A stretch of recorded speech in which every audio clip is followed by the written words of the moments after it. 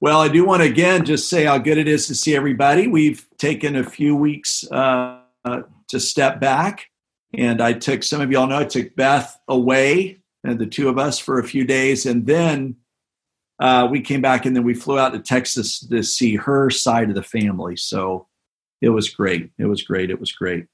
That's a long way away, and it's always good to go off, right? But even better to come home.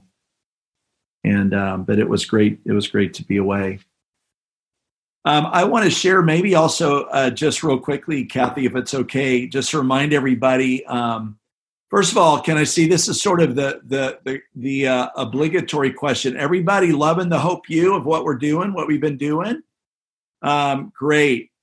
And we're continuing to go through this. Last week, we announced that Dr. Michael Beck, and I'm going to introduce him formally in just a moment, would be with us tonight. Tonight, I want to share with you next week. You're not going to want to miss also. We have Dr. Tim Tennant, who is a friend of mine, who is the president of Asbury Theological Seminary. So we have a lot of folks who are joining us, teaching us and leading us through this time that have been impacted or trained at Asbury Seminary.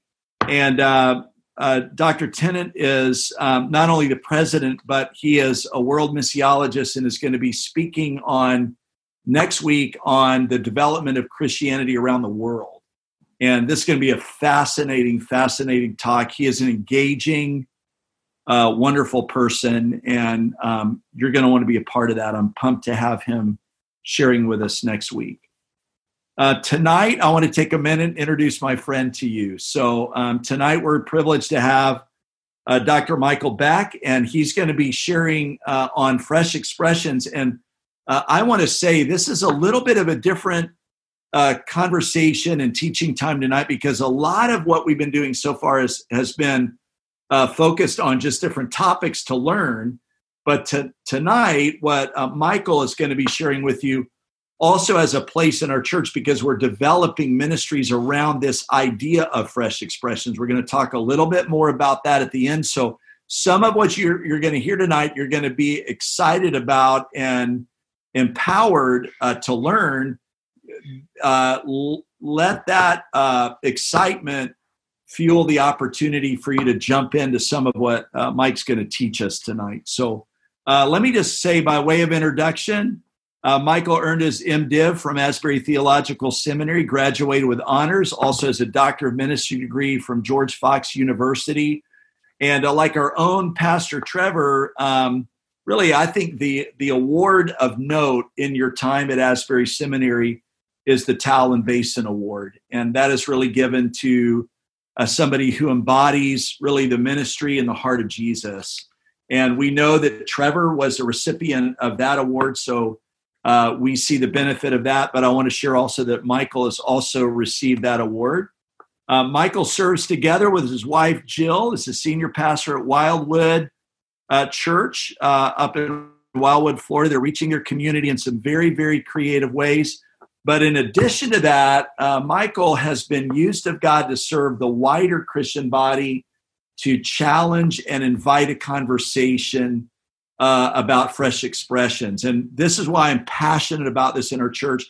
Many of y'all know when you take partnership, you learn the mission of our church, we believe, is that community of hope exists to interest disinterested people in Jesus Christ and grow fully devoted followers. And so one of the things that we say in our core values is the message will never change, but the method can change.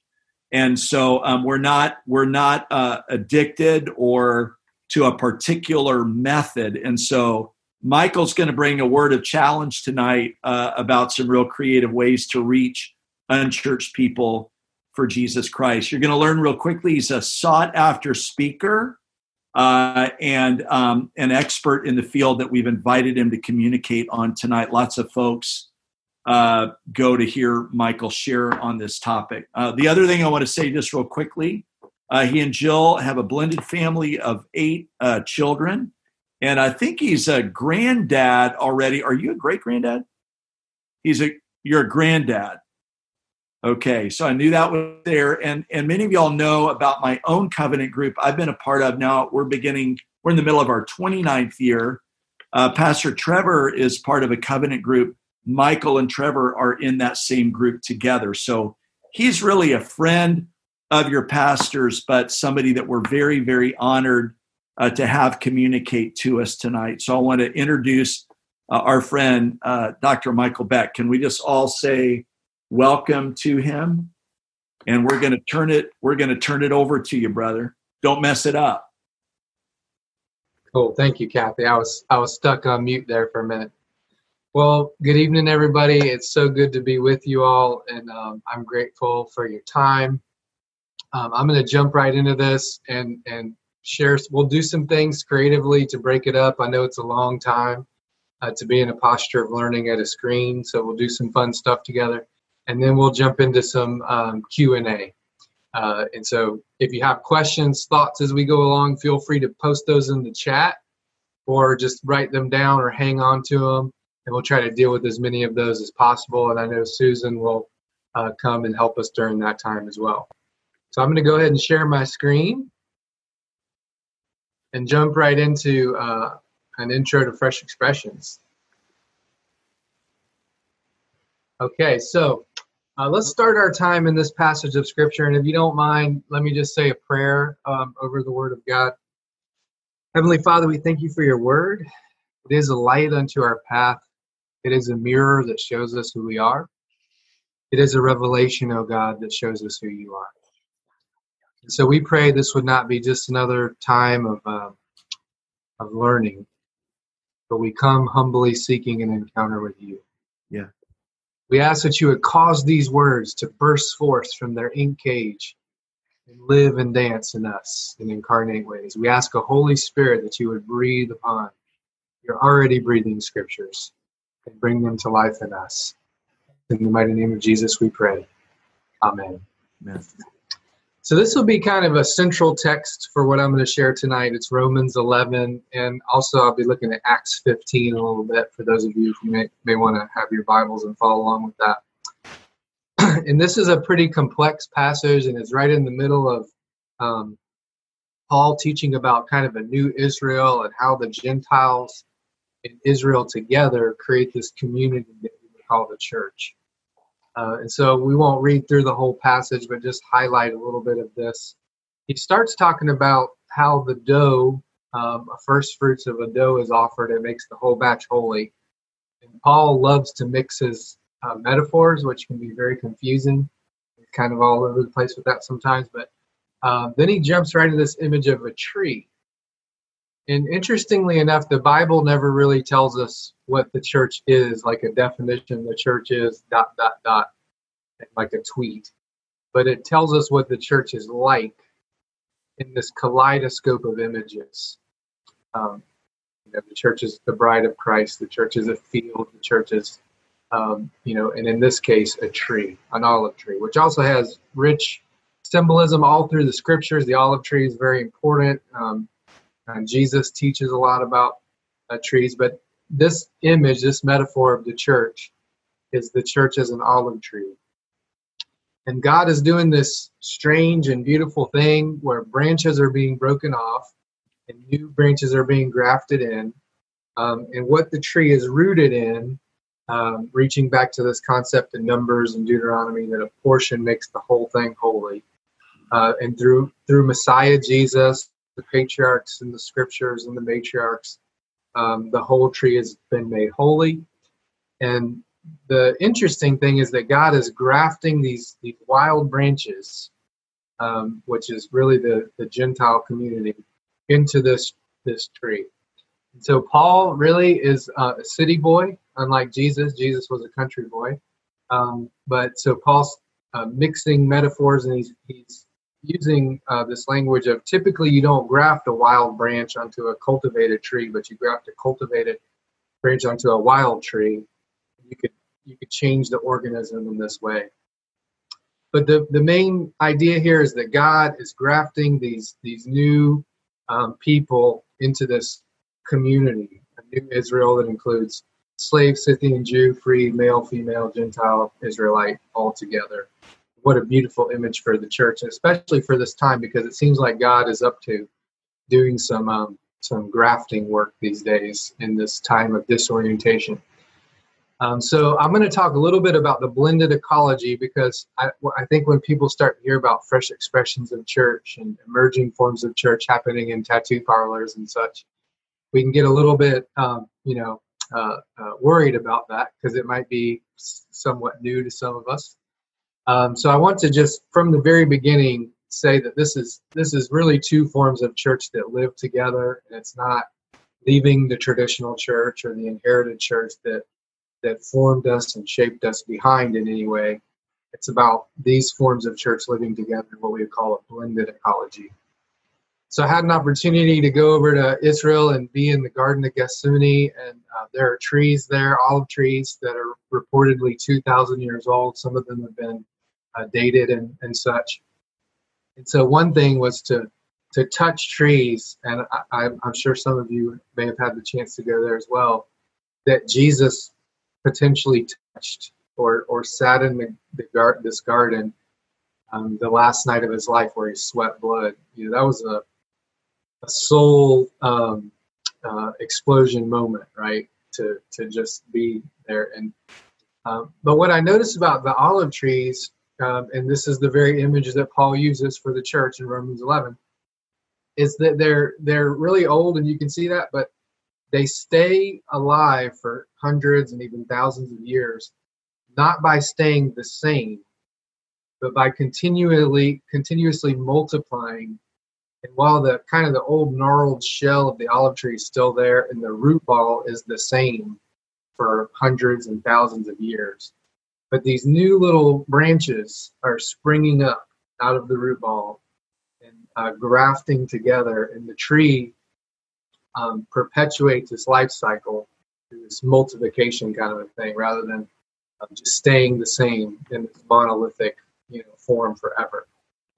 And this is the image that Paul chooses to talk about the church. So what I want to talk about tonight is a church that has that rootedness and depth in its traditions. And we use the language of inherited church, not to say like this burdensome, inheritance that we have to carry now, but this beautiful gift that the saints of the past have given their blood, sweat, and tears, so we could have this precious inheritance of the gospel of the church.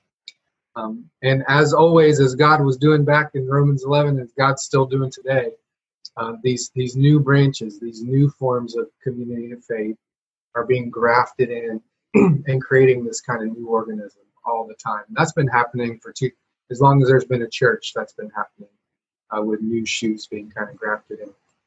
So I just want to quickly show what this looks like at a local church level. And I'm not sharing the story of Wildwood because it's some kind of ideal church that, this church, each month we wonder if we're going to make it the next month. There's struggles, there's all kind of things. But maybe one of these stories, if it could spark or inspire one of you to maybe get involved or plant some kind of missional community. That's why I share the story. But Wildwood was planted in 1881 as the Methodist Episcopal South congregation, so wrong side of the slavery issue. Old church. It was the big city church in its day. And when Jill and I came, actually 9 years ago now, our 9th year, Wildwood we had about 30 people in worship, and everybody was chronologically mature. So they had been holding down the fort for a long time. Most folks were 80 years old and above. And so when we came, there was a very vulnerable situation. And it was a kind of, last chance for the church to stay open. So at Wildwood, we do all those things. The traditional church is still there, and it's alive, and it's grown in some different ways. And so we have, United Methodist Women and Quilters Guilds and Bible studies, and we watch Dale Locke sermons on Wednesday nights in our Bible study and stuff. So all of the normal church stuff is happening. But then there's some not so maybe what you would call typical forms of church happening as well.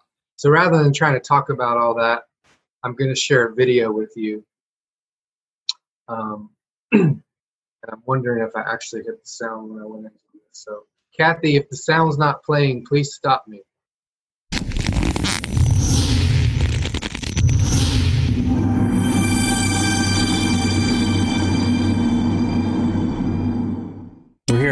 Wildwood, Florida, and I'm about to introduce you to the world that is my parish.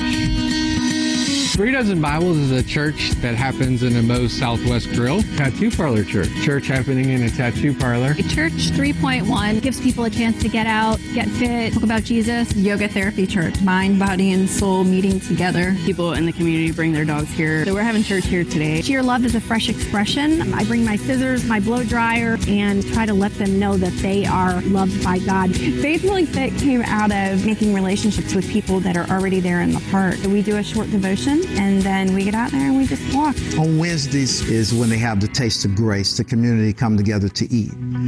I took the door off my office, off the hinges, and I put that in the sanctuary and just let the congregation know that I was not going to be in that office. And this guy, John Wesley, he said this thing like, the world is my parish. So I let them know that I would be doing that. That I would go out in the community, and that would be my office, connecting with people, being in those spaces, building relationships. To be honest, when he first started talking about Fresh Expressions, we were very skeptical and felt he was ignoring the needs of the older parishioners who, because of their loyalty to the church, they deserved his time and attention. And, at a certain point, it was very interesting to watch as the Holy Spirit kind of took over.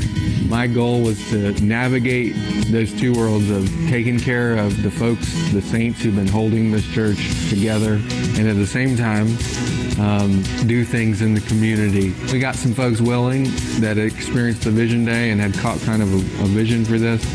We brought them to a Pioneer Learning Community.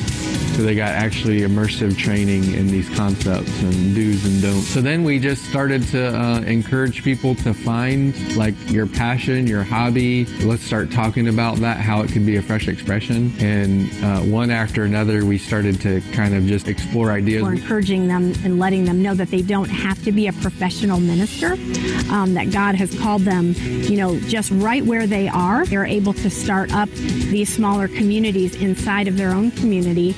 We are kind of planting green spaces throughout our community. We would call them fresh expressions. But we also have to take care of the inherited, what I like to call the tree. So there's that inherited tree that's been there for a long time and has lived through the desert of decline and post-Christendom. So when we're grafted together in this way, we're seeing this new kind of vineyard emerge. And our church is no longer really defined about just the rootstock, just the tree. But now people in our community experience us in all these different ways. Like they're that church over there in the tattoo parlor, and they're the one in the Mexican restaurant. They do that thing in the park. Our church is growing, and a lot of the growth is coming from people accepting Jesus Christ as their Lord and Savior. I was at a point in my life where I would have probably not stepped foot back into church because I had been hurt so much. But then I went to a Fresh Expression, something like this, and that's where I guess I fell in love with God. And here I am, like a year later, and I'm like about to start my own. So I think in a smaller church that we sometimes look at our barriers rather than our assets. So we have to give permission to fail forward. It's okay to throw a lot of noodles at the wall and see what sticks and what comes out of it. Wildwood is a normal church. We do all those things every week that most churches do. We have Bible studies. We have Celebrate Recovery programs. But then every week at Wildwood, there's some not so normal things happening in the sense of traditional church, as most of us have experienced it. And almost every day, there's some Fresh Expression meeting in some location throughout the community. And so those things are happening, coexisting beside all the normal traditional things that are happening in a church and giving life to each other. So those traditional forms are sending people out into the Fresh Expressions. The Fresh Expressions are sending people who matriculate back to the church. And there's an exchange that's going on there that's life-giving. And that, I think, is probably the most powerful thing about Fresh Expressions in an inherited mixed economy way, is you release the mission force that's sitting in your pews every Sunday. So that gives you a little vision of kind of what Wildwood looks like today. And the traditional congregation has also grown, and I'll explain kind of how that process happened. And we also have kind of a church plant, really, there in the traditional inherited space. Really kind of a whole new church of all these people we've encountered in these Fresh Expressions. who, when they meet Jesus and they find out, oh, you know what, Christians really aren't that bad. They're not as terrible as, the culture tells us they are. And they end up kind of coming to the traditional church as well. So today we have these 13 different fresh expressions. We have church happening in the Moe's Southwest Grill. That picture at the top there, the guy in the blue shirt is Adrian. He's our person of peace. So in Luke 10, Jesus lays out the missional blueprint and says, go out in teams, travel light, leave your baggage behind, find the person of peace that welcomes you, let your peace rest within, their peace will rest on you, so there'll be a peace exchange. Those are just simply the people that open up the space or the network or the practice or whatever the thing is that God's called us to do. Those people kind of open the door to that. So as you can see, we had Holy Communion, the Lord's Supper, study Scripture. People come to Christ for the first time in these spaces. At Burritos and Bibles, we went about a year, and finally somebody said, hey, this is our church, right? So they dumped out the chips and salsa basket, and we took a collection for the first time. So the community kind of leads us in these spiritual waves, and I'll talk about that more fully towards the end. But we're just really kind of following the Spirit, and as the community kind of leads us into logical next steps. You heard about Kaylee, who said, I was totally done with church, and I found out God loved me again. And here I am, planting a fresh expression on my own in the library. And Denise was a Christian for about a year, so I was there when Denise prayed for the first time in her life. One of the most beautiful, honest prayers. And then within a year of that, she planted her own church, Church 3.1. Which is a bunch of young professionals. She runs these marathons and these crazy 5K races. So she got community together. She takes out her screen. She reads a couple verses of Scripture, prays, and there she is, planting her own church. This is the democratization of church planting, by the way. All of us who are followers of Jesus have the capacity and the gifts and the calling to do this together. And then there's Renee, who started Yoga Church. She's a yoga instructor, so that's her thing. She's got this whole network of people. So now we worship Jesus through the practice of yoga. And she leads people through a devotional. And now through this postures, we're going to give ourselves to God and the Holy Spirit. There's a picture of Nick taking communion for the first time at Tattoo Parlor Church. That's church happening at Tattoo Parlor. Fully church, we worship Jesus, we engage Scripture, take communion, and people get faith-based tattoos. And it's not anything goes tattoos. Like, we don't get like god-awful Seminole symbols or something. Just, amen. Crosses and flames and scriptures and doves and Jesus iconography and gator symbols. There's some gator symbols in there. And then there's a church happening in the MLK Junior. It's a breakfast church, mostly with kids and teenagers who come in. Taste of Grace Dinner Church, our food pantry. We feed several hundred people every 2 weeks. So we just started inviting them to a community dinner. That's a banquet of God's grace for them to come and have this meal with us. We tell a Jesus story. The Weight Watchers community happened in the park. Paws of Praise is a dog park church. And I think you guys already know about this one a little bit. And it's just Larry, 80-year-old pioneer, who said, I take my dog Rocky to the dog park. I have a community of people that I gather with there. And I think I can have church right there in the dog park. And then some of our United Methodist women said, well, hey, we're really good at arts and crafts, and we have a passion for that. So we're going to start this thing in the community center called Arts for Love, and teach people how to do sea glass and things, and tell them about Jesus and share Jesus stories. So these things are happening all over the place. Mostly, I don't even like this terminology, but lay people are the driving force for these. Then came COVID-19, and I'll get a little bit deeper in the Q&A time with this. But we're highly dependent on those first, second, and third places. So in the language of sociologist Ray Oldenburg, first place is your home space. Second place is your workspace or your school space. third space are those neutral kind of communal places where people gather for practices. Moe's Southwest Grill, the tattoo parlor, the park, the dog park, whatever that is in your specific community. So we lost those spaces when COVID-19 struck. So we had to, and we still, I wouldn't say we've figured out everything. We're just very much learning, trying to keep up with the Holy Spirit. But a couple Fresh Expressions really were able to pivot and go digital, and they transition well, and they're actually probably reaching more people than they ever did physically. Yoga at Church Digital is one, and Pause of Praise. Our pug Vader, he's in the picture there on the bottom. He just loves Pause of Praise to get on Zoom with his friends and have a digital version of church. We started a supper table church, so we were homeschooling our children. We knew other parents who were homeschooling their children. We're like, what are we doing? We have no idea. Our poor children are having to learn from us. So what if we just all made a meal, put a screen at one chair at the table, and we just connected and talked and had a Jesus story and prayer. So some of these things really transition. We planted some new Fresh Expressions that are totally digital, and we transitioned all our worship to totally digital. The really cool thing is at Wildwood, we don't have any full-time clergy. We don't have any full-time staff. All of this is done by lay teams of people who just feel called by God to give of themselves in this way. So another passage I wanted to kind of use to anchor us in this is in Acts 15.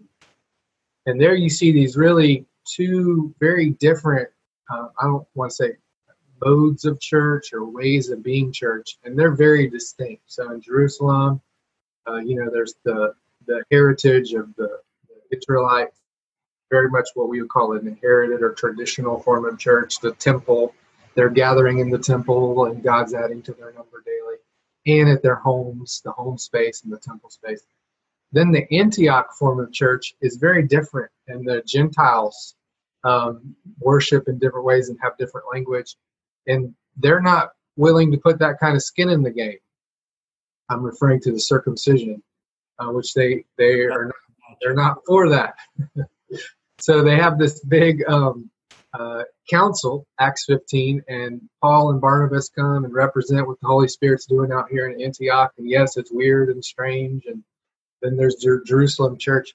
And they come together and they decide, okay, we're going to reduce the 613 Levitical restrictions to these really key three biggies. We're going to not require the Gentiles to be circumcised, which is massive. I mean, this goes all the way back to Abraham.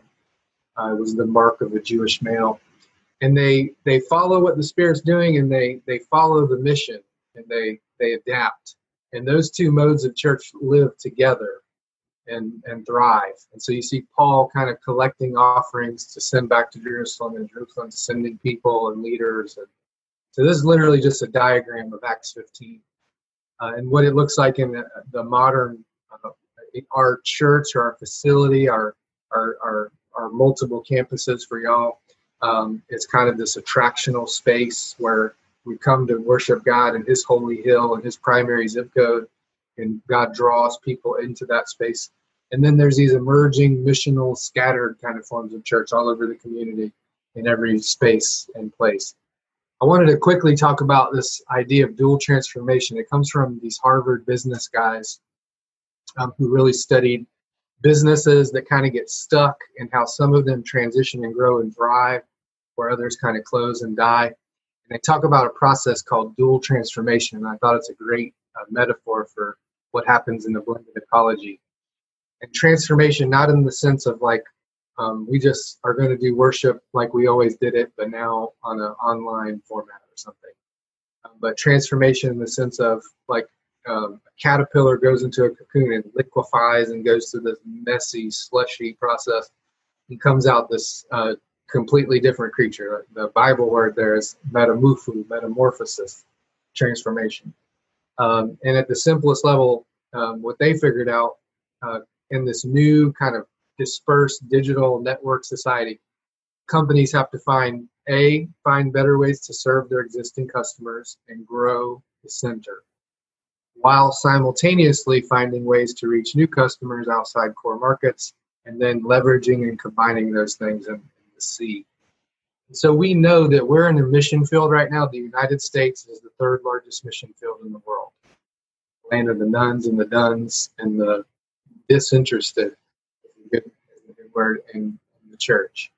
And Alan Hirsch talks about the 40-60 problem. So most churches are fighting in the blood red waters for this 40% of a dwindling Christian base. And we're failing to reach the big blue ocean, this mass of people. They're just never going to come to church on Sunday. It doesn't matter how good our worship is, even if we have Trevor Johnston preaching, or if we have the best band and lighting and coffee.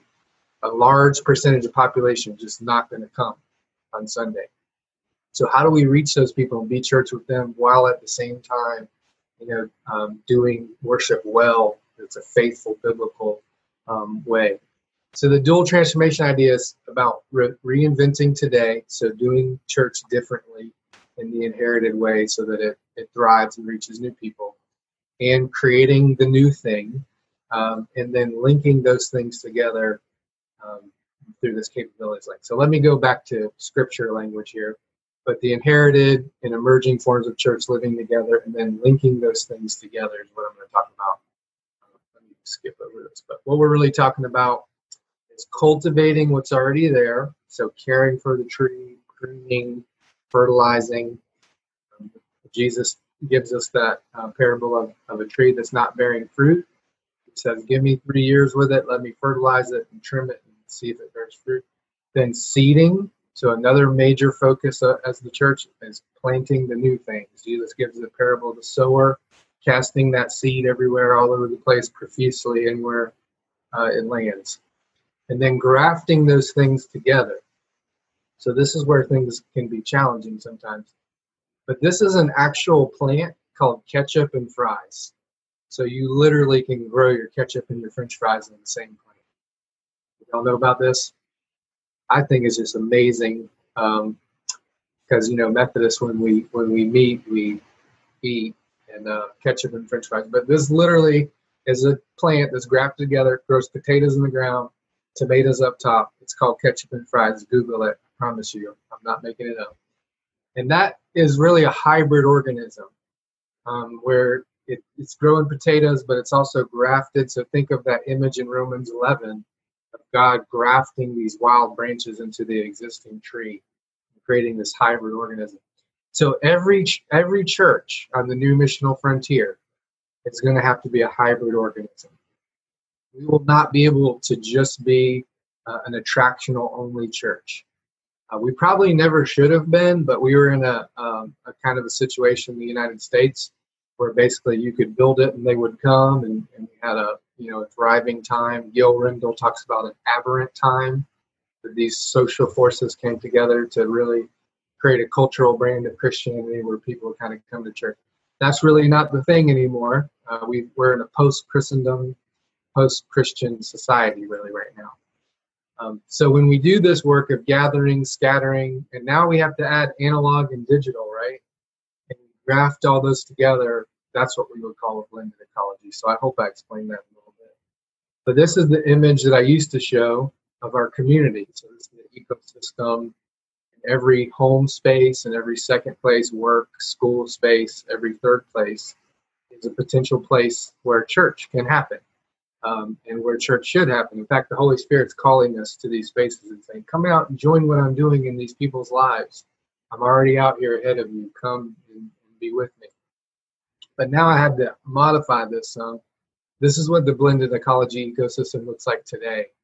And this is, I think, where we would have been ahead of the curve if we had a more hybrid digital kind of way of doing Fresh Expressions. We didn't, so now we're kind of paying the price for that. But the digital space we have to take seriously, that it also is the third place. It also is a place where church can happen and people can come to know Jesus, because we've seen it. We've had people, confess their faith and join into our church and all of that right in all these digital spaces. So now we have to re-envision our community as not only this, the physical places, but digital spaces that links it all together, and the digital space itself could be where church happens. So I'm almost to a little break where we can do a fun exercise here together. But I think this is helpful. We used to always talk about the attractional, incarnational, spectrum, that we need to do attractional things and incarnational things. But now we have to add this other idea of physical and digital. And we really should have ministry and church happening in all over these four quadrants, right? That all over the place, different forms of church are going to be in the different versions of this. So a fresh expression is a form of church for our changing culture. This movement started in England, so it's not some fly-by-night, just, brand. It's not a program. It's something that the Spirit's been stirring up for several decades. And in England, they're about 20 years ahead of us in the decline of the church. Big, massive, beautiful cathedrals that are mostly empty now, and not a lot of people going to church. So they just noticed the Holy Spirit is doing this weird thing. These little emerging forms of church are springing up in normal places where people kind of do life, in parks and taverns and pubs.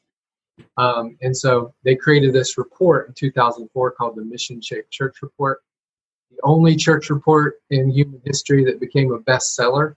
I don't know about you, but I'm not really into reading church reports, and kind of transformed the ecclesiology of the Church of England. And it's there that they first used this language of mixed economy and blended ecology of church, and that the future church was going to have be a both and kind of thing. So that movement that started in the United Kingdom has jumped over to the United States and taken on a life of its own. Our state really is kind of the hub of that activity in the United States. But the language of fresh expression, some people struggle with it. And some of the people who created it actually say they wish they would have used something different. But in the Anglican Declaration of Assent, it says to proclaim the gospel afresh in every generation. To proclaim the gospel afresh in every generation. So they took that inherited, very traditional statement, remixed it a little bit, and created fresh expressions of church. So these are churches. They're legitimate churches. They may be different than what we've thought about church, but they're missional. So God is a missional God. They're focused on people that are not yet Christians. They're contextual. So they take on the form of the context, whatever that is, and it's appropriate, the language and the people in it. It's going to really have a contextual flavor. They're formational, so they're not just hanging out in cool spaces, but their disciples are being made. And Kathy asked me to talk about that a little bit, the disciple-making process, so I'll get to that. And they're ecclesial, so they're a full expression of church. They're not a stepping stone. They're not, we're going to plant this here to get people back. We're going to plant churches where people are and stay. But many times people will make the journey back, which is always good. So for those of you that are Methodists, and I love that not everybody at your church is Methodist, I think that's awesome. It means you're doing something right. But for the Methodists among you, this is not a new thing. This is deja vu. There's this guy named John Wesley. On April 2nd, 1739, he realized the church is not connecting with the people. So he goes out to a field just outside of Bristol, preaches the gospel, 3,000 people show up. And he didn't want to do this. He wanted to stay in his office in the comfy, commodious room and pulpit. This was a renegade act for an Anglican clergy person to go out in the spaces of normal life in the fields and the miners' camps and the debtors' prisons and preach and form churches. So he writes in his journal that day, his first field preaching endeavor, at 4 p.m, I submitted to be more vile. So this vile movement called Methodism is born in the fields, not in a sanctuary, but out in the fields where people are. And this is kind of the process of fresh expressions, and I'll actually spend the last couple minutes talking about this. These things are centered set communities. So most churches function like a bounded set where you have this clear boundary and you're in or out. Like you recite the Apostles' Creed and you behave in a certain way, then you're in. And if not, you're out. The fresh expressions are more of a centered set where the center is Jesus. And everybody can be at all different orientations and places moving towards the center.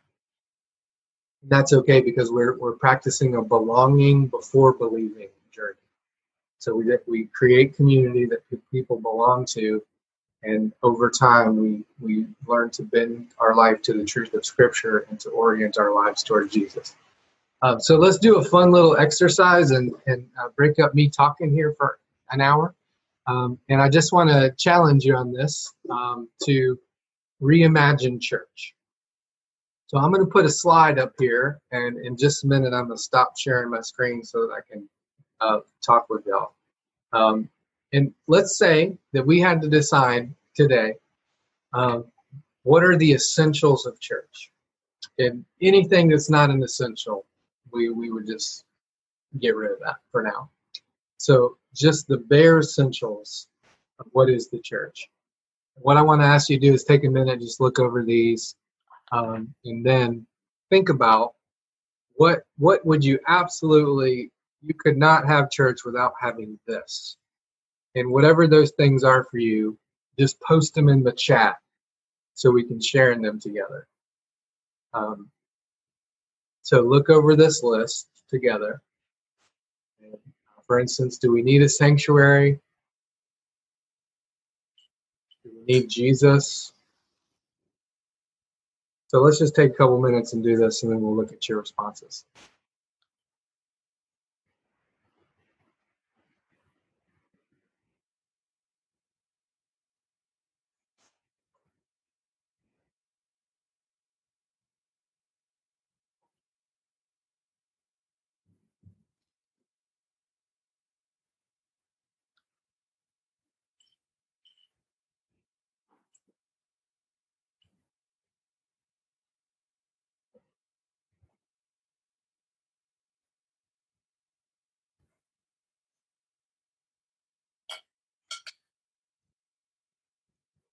All right, I'm going to stop sharing here so I can actually see you all. All right.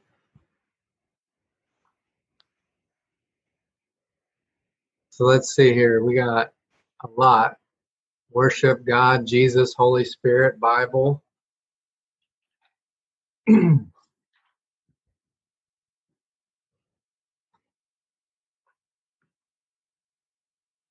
Somebody kept children's ministry.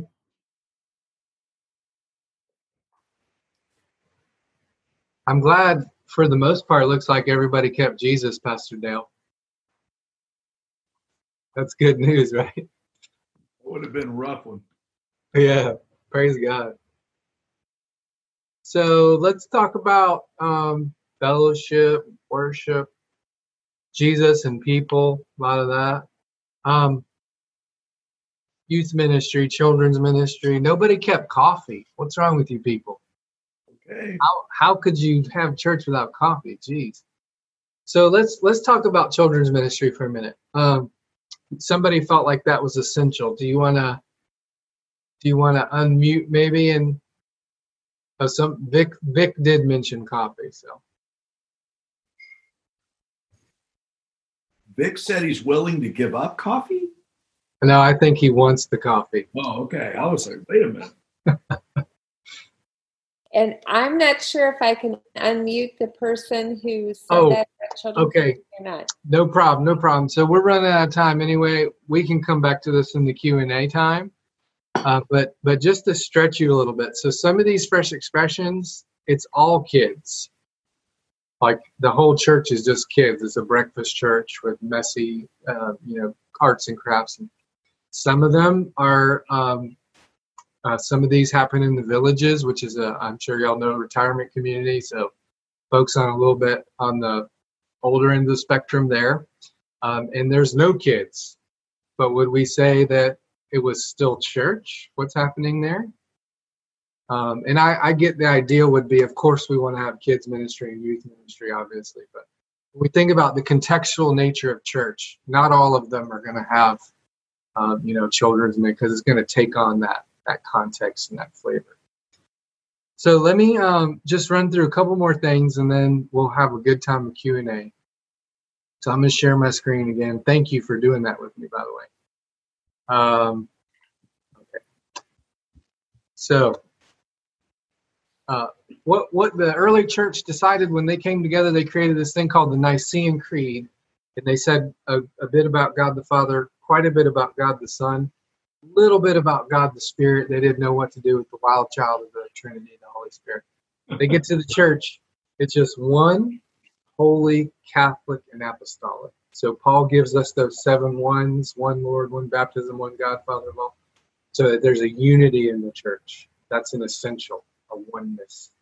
A holiness. The church needs to be a holy church. And what we mean by that is that we reflect the character of God. So as we interact with this holy God whose nature is chesed, unfailing love, mercy, that interaction with God should shape how we live. So there's an upward dimension, a worship component that's changing us. There's a Catholicity, little c, don't get freaked out by that, which just means universal, connected across time and space and all people and races. And then apostolic is that sentness. The word apostello is just simply sent. So we're outward oriented. We're always focused on the ones that aren't here yet. The Great Commission, sent out to the world kind of idea. So those things, we kind of remix them when we think about a fresh expression. It needs to have a holy worship upward component. It needs to have a missional component, like Denise, who came to faith and she's planning her own fresh expression within a year. That's that indigenous, like Paul planted churches and he raised up leaders and then they planted churches. And that's how the church kind of exploded all over the Roman Empire. That oneness, there's community, people are in a safe space sharing what they're going through. There's that Catholicity, that connectedness. So these things are tethered to the inherited church. They're not these little, islands or things on their own. The blended ecology is about all of that living together in a relationship. And it opens our eyes to like church multiplication. Church planting doesn't always have to result in a building that we own. In fact, many of these fresh expressions, we will never own the building, but we're being church there in those spaces. So this whole spectrum that opens us up as the whole people of God, the priesthood of all believers. And it's about releasing the wolves. Like, this is not about asking Pastor Dale or Trevor to do more than they already do. And most of our clergy are exhausted and tired just from trying to keep up with everything. But this is about the whole people of God. There's a great video out there. I'm not going to show it today because we're running out of time, but it's called How Wolves Change the Rivers. It's on YouTube. I encourage you to watch it. But when they reintroduced wolves into the Yellowstone National Park after removing them, it released a trophic cascade of change. So they thought, let's take the wolves out. They're messy. They kill stuff in the early 1900s. Put them back in the 1990s, and it changed the migration patterns and vegetation and how the rivers literally flowed. It changed the whole ecosystem. And we have a modern church that's essentially in a state of learned helplessness. And what happened when you take the wolves out, you actually create an artificial ecosystem. And an ecosystem without wolves that are natural to that environment is artificial. And a lot of folks, we've been programmed in this form of church where it's, we come and we consume the religious goods and services, and the professional shepherd kind of feeds us that. Then we go back to work, and then we come back next week. But this is about actually releasing the whole people of God to create a trophic cascade in our community. It changes everything. And that happens by understanding our own giftedness and making ourselves sensitive to the stirrings of the Holy Spirit in you, that you are called by God, that you are ordained in the waters of your baptism, that you are a gifted child of God, that you actually could plant churches as teams. And so this idea in Ephesians 4 of the APEST, apostles, prophets, evangelists, shepherds, teachers, most of the time we kind of exile the apostle people who are out there doing crazy stuff on the edge, and the prophets who kind of speak truth to the system, and the evangelists who are the infectious recruiters. We're really centered in a shepherd-teacher kind of a form of church, where we all come for the teaching and the shepherd to shepherd us. That the apes that we like to call them, they've kind of been exiled out of the church. And some of you gathered in this space tonight are apes. You've just been waiting for something like this to go out there and use your gifts. So we have to think about probably an inherited church, about 50% of our time dedicated to the congregation. In our inherited work, it's important things that we do in the congregation. We're not dismissing or minimizing that. But then about the other half of our work needs to be out in the community, connecting with people that are not here yet. This little 50-50 planner kind of helps with that. You could break up your day in these 3 blocks and make sure that you're not working all 3 blocks of any day, right? Like pastors love to do this.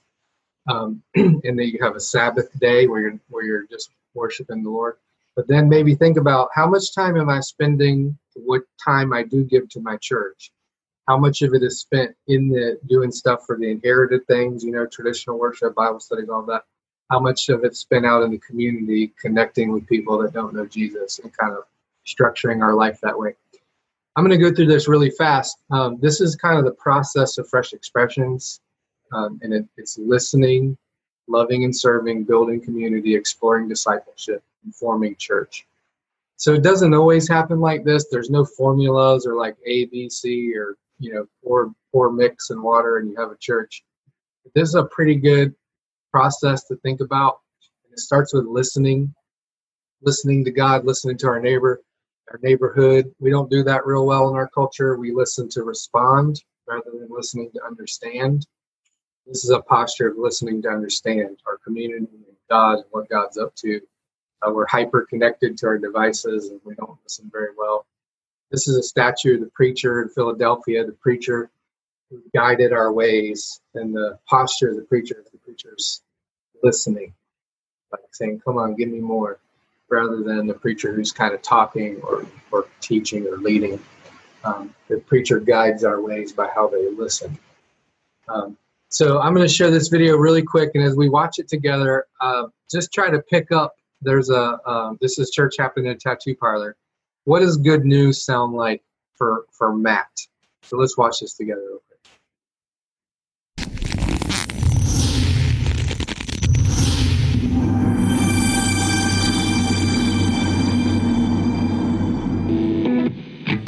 We're a tattoo and body piercing parlor, so anything in that vein of, any legal body piercing, like, nostrils, belly buttons, tongues, eyebrows. I'm not a tattooer myself, but all the guys here are awesome and not the most religious type.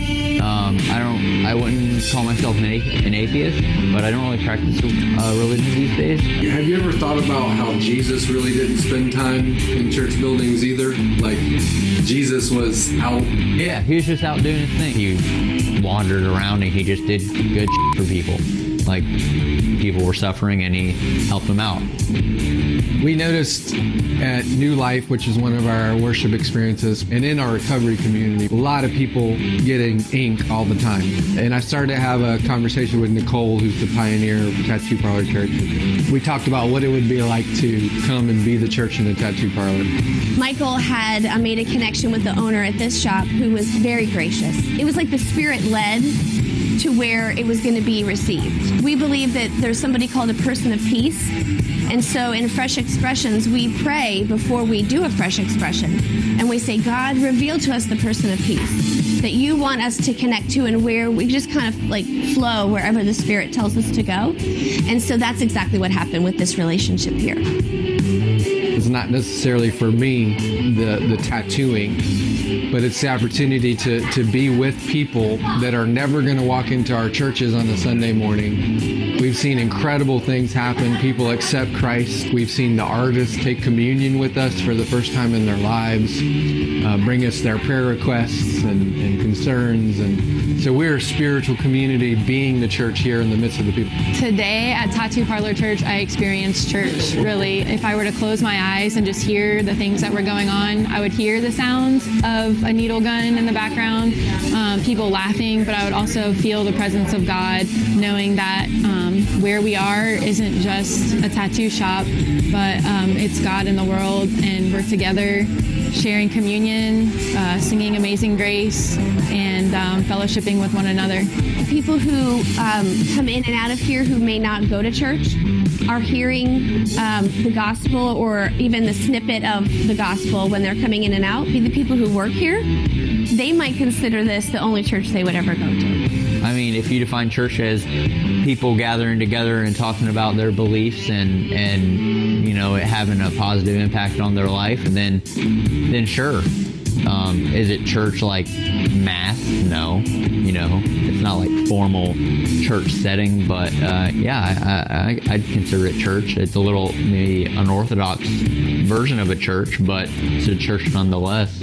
All the ingredients of church are happening here. There's the community piece. We're tethered to an existing congregation, so we're not something floating around in isolation. We're part of the larger collective church. There's the upward dimension where we're actually having communion in the space. We're studying Scripture. We're engaging Scripture. People are coming, as we experience today, with just honest, gut-level things that they're actually wrestling with and talking through how the Lord's bringing them through those things, and they're growing as disciples. So I would call this a full expression of the Church of Jesus. We had a guy named Nick who was coming and kind of just checking us out, and we noticed that Nick would be like leaning in as we were praying, as we're getting ready to have the Lord's Supper, and just kind of, you could tell he was engaging us a little bit. And so one day he asked, you know, what is the Lord's Supper thing about? What does all of it mean? Explain that to me. And so that gave us an opportunity to talk about how we all make mistakes. We all have brokenness in our life, but God loves us in spite of that and invites us into a relationship. And one of the ways that God does that is through the Lord's Supper, the Holy Communion, the meal of grace. And so Nick responded and said, yep, you know what? I think I need some Jesus in my life. That was his, response to God's call. And so he took communion for the first time right here in the tattoo parlor and started his faith journey here.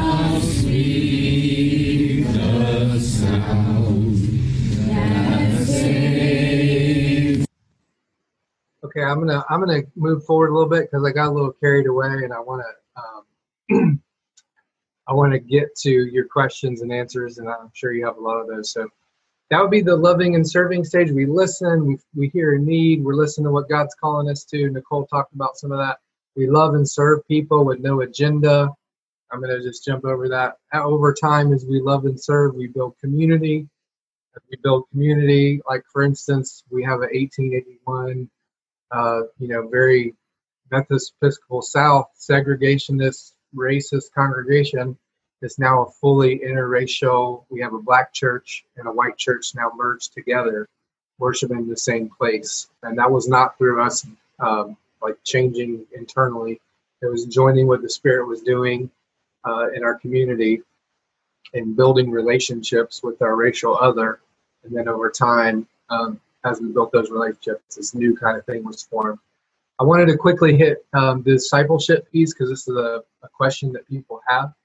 And we usually think about discipleship as, I come to Bible study and I get my shingle on the wall and I complete disciple 1, 2, 3, 4. And there you go. It's this very didactic, impartation of knowledge idea. And that's important. That's one aspect of it. But discipleship's also happening in every sphere of life all week long, not just at the church compound, but through informal discussion, through interaction with other people. As we walk with Jesus, as we walk with each other, discipleship is happening.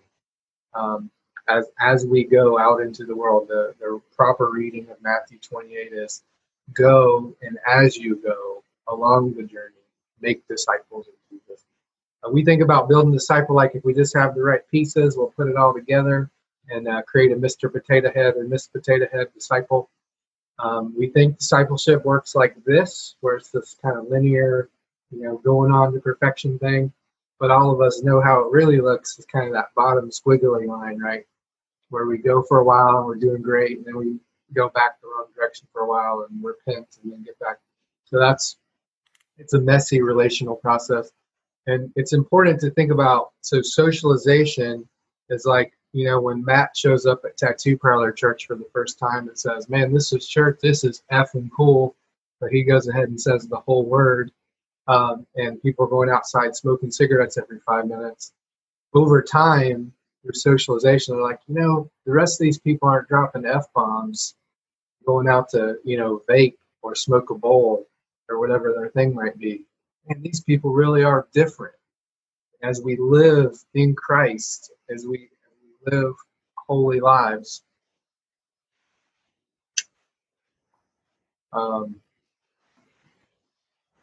whoops, something's going on with my computer. Sorry, y'all. Can y'all still hear me? Mm-hmm. Yep. Okay, good. There's something popped up that I was behind out. So that's happening, and non-formal learning's happening as we communicate together, as we do life together. I'm going to jump over this. And that's the whole process. And once people are starting to become disciples of Jesus, once we're worshiping and taking communion and praying together, we would say that that's church taking shape. Sometimes people will come back to the inherited congregation. They'll do what we call a bridge back. And a lot of our growth at Wildwood has come from that. Sometimes they'll just stay out on the edge and do cool missional stuff that'll never really become a church, but it's stuff that God's calling us to do anyway. Then we start the whole thing over, and that usually happens by somebody comes to Christ in the middle of this journey. Then they go, you know what? I can plant a church too. I wanna study scripture. I wanna, turn my normal practices and things that I do every week into a spiritual community. And then this is just a startup sheet that I'll make available to you all that just kind of give you like a little step-by-step guide if you were to, get with your group and say, I got a passion or a hobby and I want to form a church with people that don't go to church. It's just a little kind of a helper. All right, so I'm going to turn it over to Susan, who's going to kick us off in our Q&A time. And then this whole last 20-something minutes is just for you all to fire away with questions, responses, or anything Pastor Dale wants to add. Okay, let me first jump in and say thank you so much, Michael. That was just great. You guys excited about what he shared? Wasn't that awesome? Yes. So we've got some really good questions. Before we start that, I want to just mention that process that he just went through can actually be found on our website. We kind of took that from our Fresh Expressions seminar that we went to that Michael led back in the spring. And we've got a page on our website, so communityofhope.church/Fresh Expressions. You can see that process that he just went through. And you'll also see there Susan, who he just mentioned. Susan Heinemann, who attends our church, has done Fresh Expressions. Yep, Susan's waving. Do that again, Susan. Hi. Yeah, so I'm going to let Susan introduce herself in just a second, but she's done some Fresh Expressions in Virginia where she was doing church. She actually was a part of Community of Hope way back when it started, then moved away to Virginia, was doing some of these things there, and now she's back. So we're excited that she's willing to be our Fresh Expressions ministry leader. So Susan, why don't you just tell us a little bit about yourself and how people at our church can get connected, and then we'll jump into the Q&A. Okay. Hi, everybody. I'm Susan Heinemann, and like Kathy kind of introduced how I was at the church, and then I became involved with Fresh Expressions while I was on staff here in Virginia, which is where I'm at right now, visiting my family. And I was a children's pastor and then a family pastor, but my heart really became what really started it was that these families were out at the baseball games and the soccer games every Saturday and Sunday, but kept saying they couldn't get to church. And so my heart just really went out to how can we get out there in the community then? How could we be church out there where those people are at? And all of a sudden I come upon Fresh Expressions and how that happens. That, like Michael said, you're listening, you're hearing where people are at, and you're reaching the people that would never come through the doors, or maybe they came through the doors and they just didn't find it relevant anymore. And how can you be the church where they're at?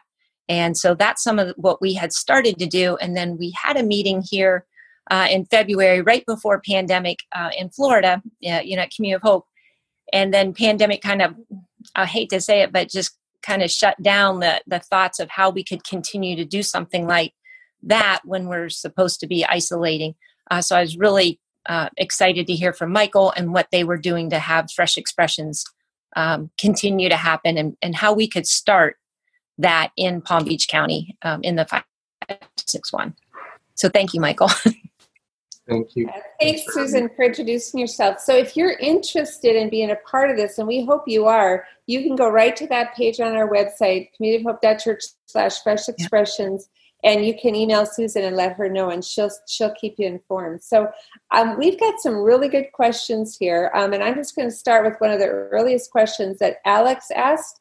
He said, when you were coming to church as a new pastor, how did you deal with people who were reluctant about these new fresh expressions of church without making them feel neglected? So Michael, you want to share about that? Sure. And I want to come back to Susan's question about the digital in the pandemic, some things that I think are key. But yeah,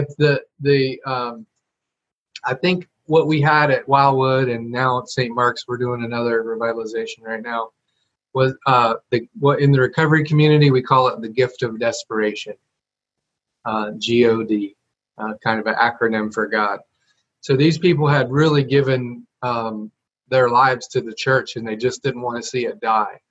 So I could set clear boundaries as a leader, and my opening sermon series was called the Open Door Policy, and I took the door off the office hinges and put it in the sanctuary, and I said, I'm not going to be in the office. If you need an appointment or whatever, we'll do that. So I also did very traditional things, like they teach us to, hang paper, to win the LOLs, to door knock, to do home visits with the congregation. So there wasn't a whole lot of them at that time, so that wasn't too hard to do, which can be harder in a larger church. But the key principle is cultivate the center, love the center, care for the center, and experiment on the edge. And we just had a little small team. It was like 3 people in the beginning, and they were the evangelism committee. And they were like, we couldn't get on any of the good committees, so we're the evangelism committee. We couldn't make SBRC or trustees or whatever. So, but that little group of people, we just started ideating and looking at the community and seeing who did we know, what could we do, and we just started it. So I think helping the inherited congregation understand that their faithfulness enables all the fresh expressions. Like we share stories about, Matt being baptized last week or whatever in the inherited church, and say, thank you for your prayers, presence, gift, service, witness, because you enabled that to happen, and here's all these great things. So they feel included and they're part of it because they are giving of themselves, so all of that can take place. So those are some key things. And on the digital part, I was just thinking like a church community of hope size, because we'll have this period where we'll only be able to meet in small groups for a long time, potentially. So Fresh Expression spreads the church life out through the whole 7-day week. So it's not just a Sunday morning thing anymore. We could have people that go to multiple things all week long, and you probably already do this as a large church. But now we're talking about how we'll utilize those third places that once they start to reopen, we'll have people, scattered throughout the whole community meeting, and those smaller groups will meet probably for a while before we'll be able to come back into the inherited traditional worship space, and planting those digital fresh expressions. And from now on, we'll make them hybrid. I shared a little bit about how we do that, but when we go back, we will keep a digital element. Like we'll have Tattoo Parlor Church, and we'll have people on our team Facebook Live it as we do it. So if we lose the physical space again, we'll already have digital culture built into it, so it won't be so hard to sustain the community is what we're thinking. So I wanted to just add that with Susan's question earlier. Great. Okay, here are 2 questions that are kind of connected. One from Josh. How do you keep a cohesive message across so many groups? And then Stephen asked, do you have sermon series or topics that you address so that the message is the same at all the branches? So both kind of similar questions about cohesiveness of your messaging. Yeah, and this is really a struggle for us inherited church pastors, because releasing the wolves means there's going to be mess and things that we don't like or agree with. People are going to eat stuff and all that. But we just teach our team, we want to have theological unity, but not theological uniformity. We would like to have that. But so we have people that are, no theological so they can say weird stuff that's like not Christian. So, and we can have people that are on a very conservative spectrum or very progressive. What we do with our team is we try to keep to a Wesleyan theological core, and we always have somebody at the Fresh Expressions who are in our kind of our core group of pioneers that I work with. I work with the guys. My wife works with the girls. We work with them on theology and all these things, but we really do release them. So no, there's not a sermon series plan. It's whatever the Holy Spirit lays on their heart that's appropriate for their group. Now, I will tell you that these folks take it very seriously, like 80-year-old Larry. He's always borrowing my commentaries and stuff, my biblical commentaries for his little 5-minute mini sermons that he does. He's like, Pastor, is this right? Is this right? Can I say this? And I appreciate that too, but they are released really. But if, say, somebody comes and throws a heresy grenade into the group, we'll just kind of gently come along and say, that's one way to think about that. But here's another way.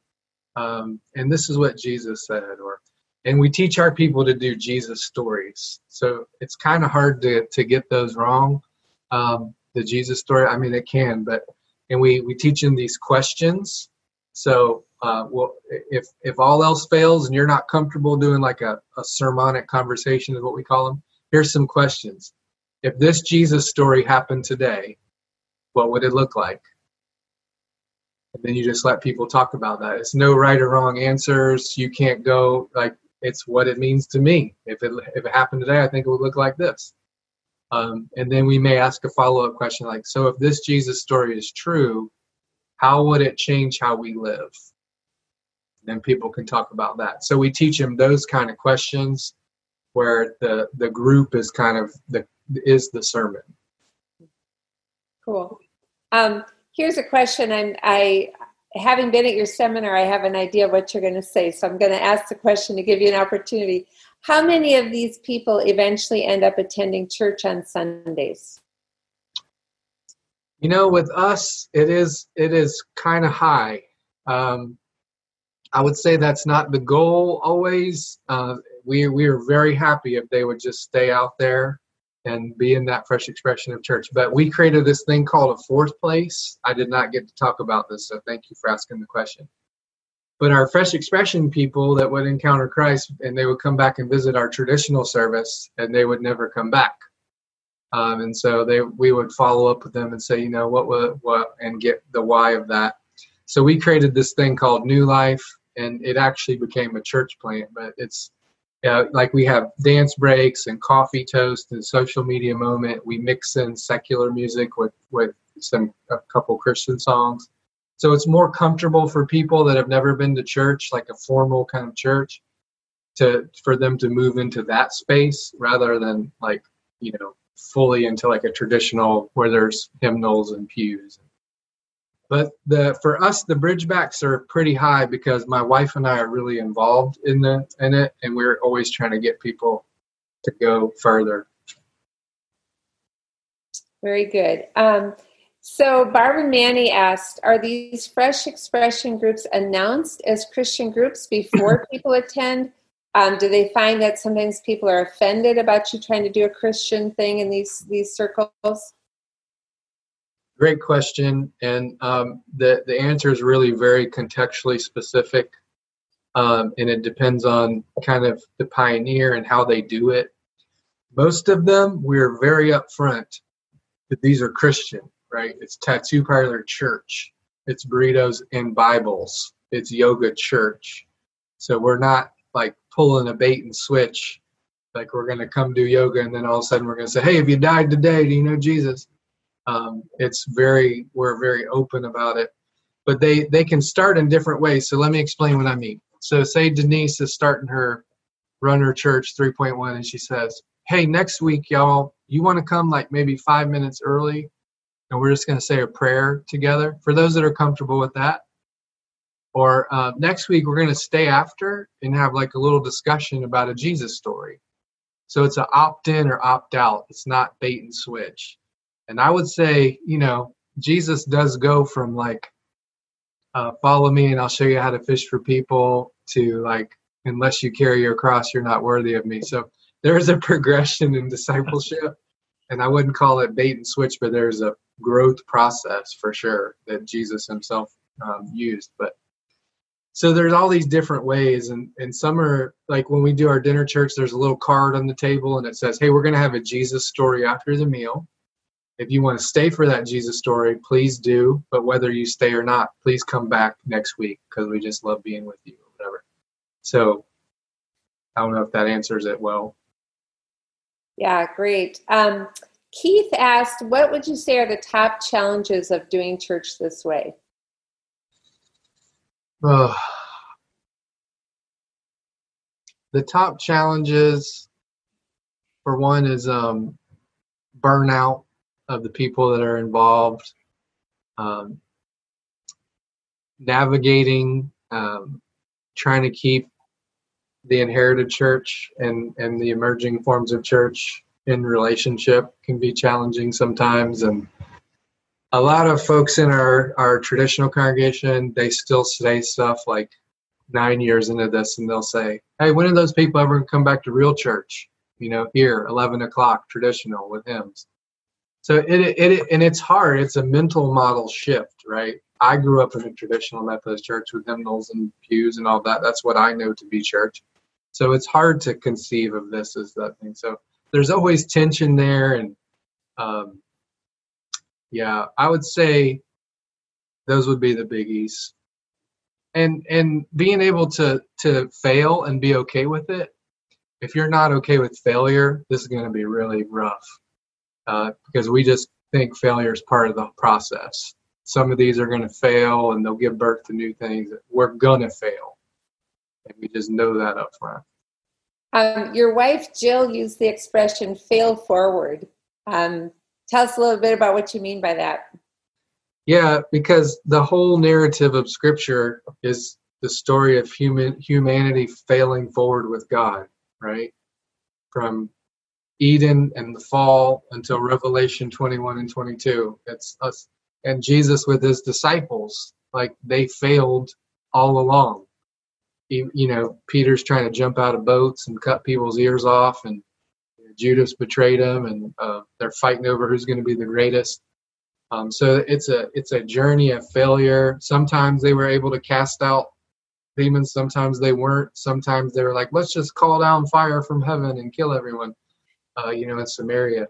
So the expectation is that we're going to fail forward, but every failure is a learning experience. Mm-hmm. So we can say, what went wrong there, or how did we mess that up, or then we just go back to it. And the great thing is these don't cost anything. Like, there's no financial, where we're going to lose $1 million or something. So it's failure in the experimental, iterative sense. Okay, great.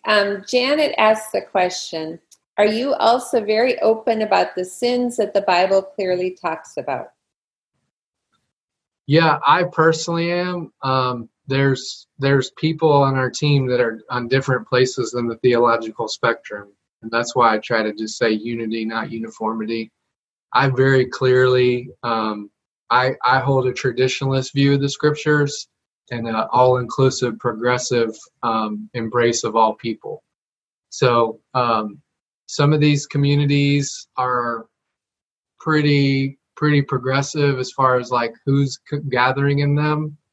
But we are teaching the Scriptures. We're not sugarcoating anything. We're not,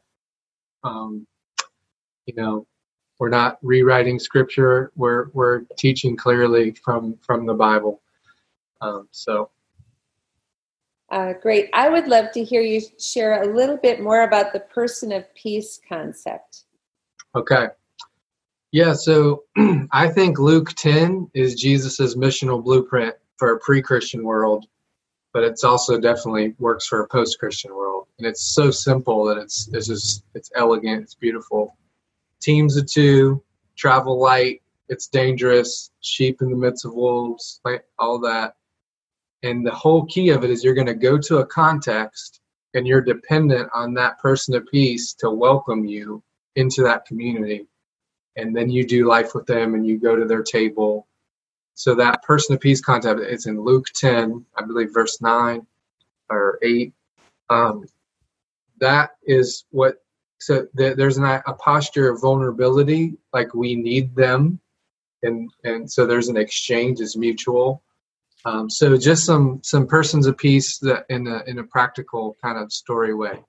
So Brian, who owns the tattoo shop, not a Christian when we first started, but one of his artists who worked in the shop was connected to our church in our recovery ministries.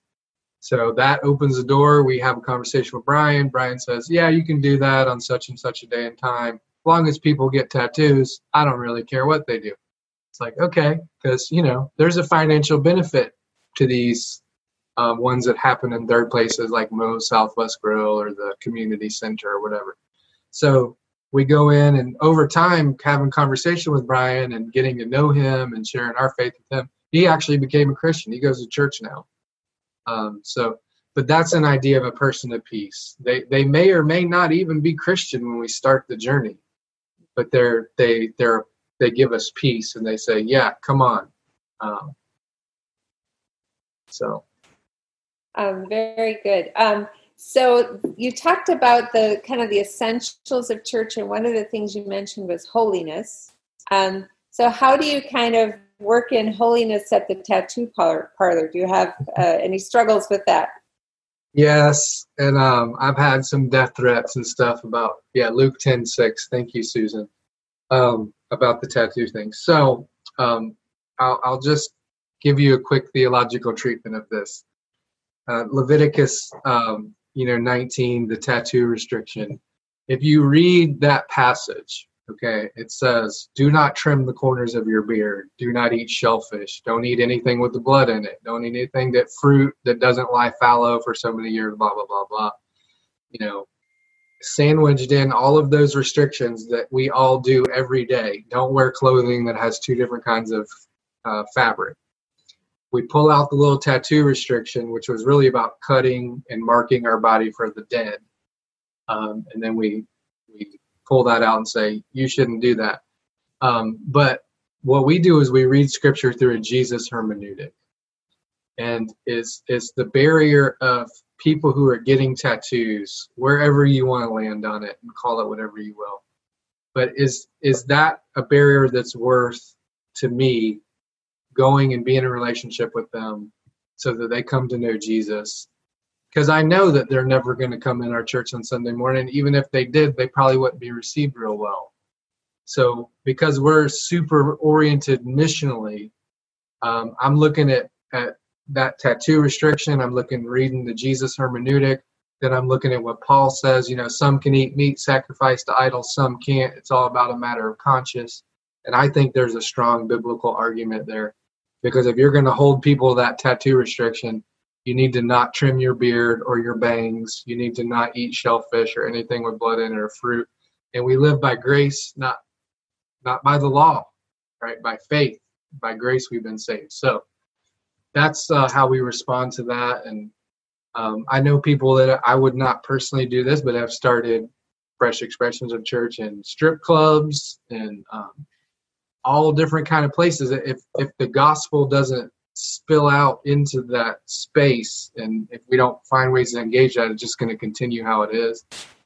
So holiness, to me, is not about being perfectionist legally. It's like pouring out bleach by how I live my life in a space or a practice, and over time it actually transforms it. So now these are pieces of art of Jesus, iconography and scripture stories, and people, this is the way they express their faith. So it's transformed in Christ. So sorry, that was a really long answer. No, that was great. I am going to turn it back to Pastor Dale because we are just about out of time. Well, you guys, it's easy to see why I love Michael Beck, right? And this stuff is very close to not only my heart, to the heart I really think of our church. I want to say a couple of things before we close. I will say I appreciated what you just said there about holiness and the tattoos. I'm okay with that. You have a dog church, but you didn't have a cat church. That would be that would tip over for me into some theological issues. So, I just want to kind of get that in there. I want to say a few things to contextualize this for our people, Michael. I want to say two things. One, I just want to talk about our context real quickly. Some have heard me say this before. Remember, Palm Beach County, right? 1.4 million people, give or take. 1 in 11 can identify a church home, a place of faith. That would include those who, we would talk about a synagogue or a temple. And we are the largest county in America with respect to the highest percentage of never been to church ever. So our vision, church, I'll remind you again, our vision, interested people, grow fully devoted followers. As well as we may ever execute into that vision, we have a large segment of our population that will never come to Community of Hope. They're not going to come to West Campus. They're not going to come to East Campus. They're not going to come to Espanol. They're not going to come to our future Lake Worth campus that's going to open later this year. They're never going to come. And so this kind of idea is really compelling, and really, I think what Jesus wants us to do. We're to take church to them. And so I'm very passionate about this, and it just thrills my heart. I want to say, the other thing I want to say too is just connect real quickly some history. Our church began in a movement very similar to this. Community of Hope started really literally with my family cleaning restrooms to introduce people to church. And that's how it began. If you go back to 1996, any building, frankly, in Royal Palm and in large parts of Wellington that was here in 1996, it's not an exaggeration to say my family has probably washed the toilets in all those places. And in the fall of last year, we resurfaced what I felt like was an important conversation. We called it Vision 2.0. And Fresh Expressions was a large part of what I talked about at that meeting on our West Campus that was packed, was this idea of us embracing, again, the idea that, I was listening to what you were saying. What kept rattling around in my head, Michael, was in all of this work where Paul said in Romans 2, verse 4, which is part of the values of Community of Hope, that it is the kindness of God that leads people to repentance. And so it's people of peace actually being willing to go out, being willing to invest relationally over a long haul with people for whom we might have really strong disagreements with a whole host of things. But when we manifest the kindness of Jesus that has been expressed to us, God, by the power of his Holy Spirit, just enters into relationships. And here's what I believe with all my heart. All of us tonight who are on this teaching time at Hope University, we all have friends or loved ones for whom all of what Michael has just shared has particular relevance for them, because they're not coming to Community of Hope, no matter how well we do it. And so really the opportunity to have people step into this is, oh my gosh, to say it excites me. I mean, honestly.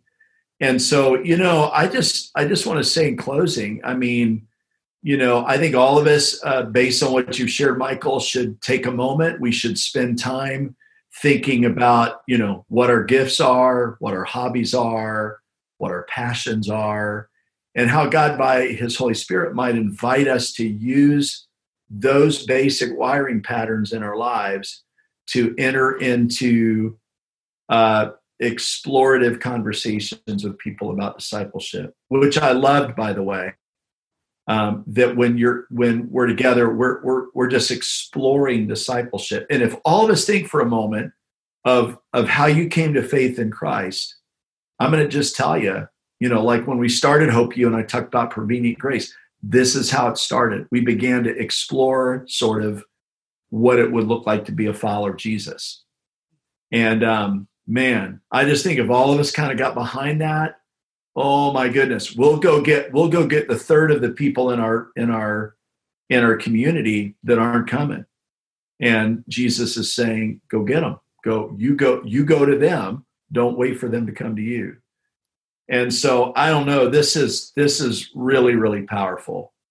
And I want to thank you so much for what you offered to us. And I want to just say one more time, please consider exploring, checking out our website. Reach out to Susan Heinemann, my good friend, and she can help broker the next level of conversation for you about what this might look like in your own life. And let's just see what happens in this. This is not going away, so we're going to continue to have conversations about it, and I think it would be very powerful. So can we all thank Michael for being with us tonight? Praise God. And I want to take a moment before we close and pray for my friend, okay? Would you all join me in that? Let's pray together. Lord Jesus, I thank you for the privilege of talking about church as a mixed economy and as a mixed ecology. And I'm just so grateful, God, that really in a lot of these ways, this is how many of us are here. It's why many of us are here. Somebody was a person of peace for us and began to help us navigate what it would look like to explore a relationship with you. And so, God, I want to pray every good thing over my good friend, Pastor Michael. I pray favor and blessing over his family, over his ministry, over the leverage of his leadership as he's challenging both new churches and old churches and big churches and small churches in having a renewed passion for the lost and being the kinds of people that would, like John Wesley said years ago, be more vile and just go where the people are. And God, I pray that you would even call to Michael's, mind the next turn, the next click for what that looks like at Wildwood and what that looks like in his ministry. I pray the same for us, that God, you would give dreams and visions over this. I pray that you empower Susan as she leads this effort and helps us in this regard. But God, I pray blessings over my friend, that you would multiply his influence in a world in the church community where we need to have this conversation. So anoint his teaching and anoint his words. We love you. We thank you for tonight. We pray together in Jesus' name. And everyone said, Amen. Amen. Amen. God bless you guys. I want to remind you next week, Dr. Tim Tennant, and talking about world Christianity. And we're going to look forward to it. And love everybody. Kathy, turning it back to you. All right. Good night, everybody. Thanks for joining us tonight. Thanks so much, Michael. Thank you all. Thanks for having me.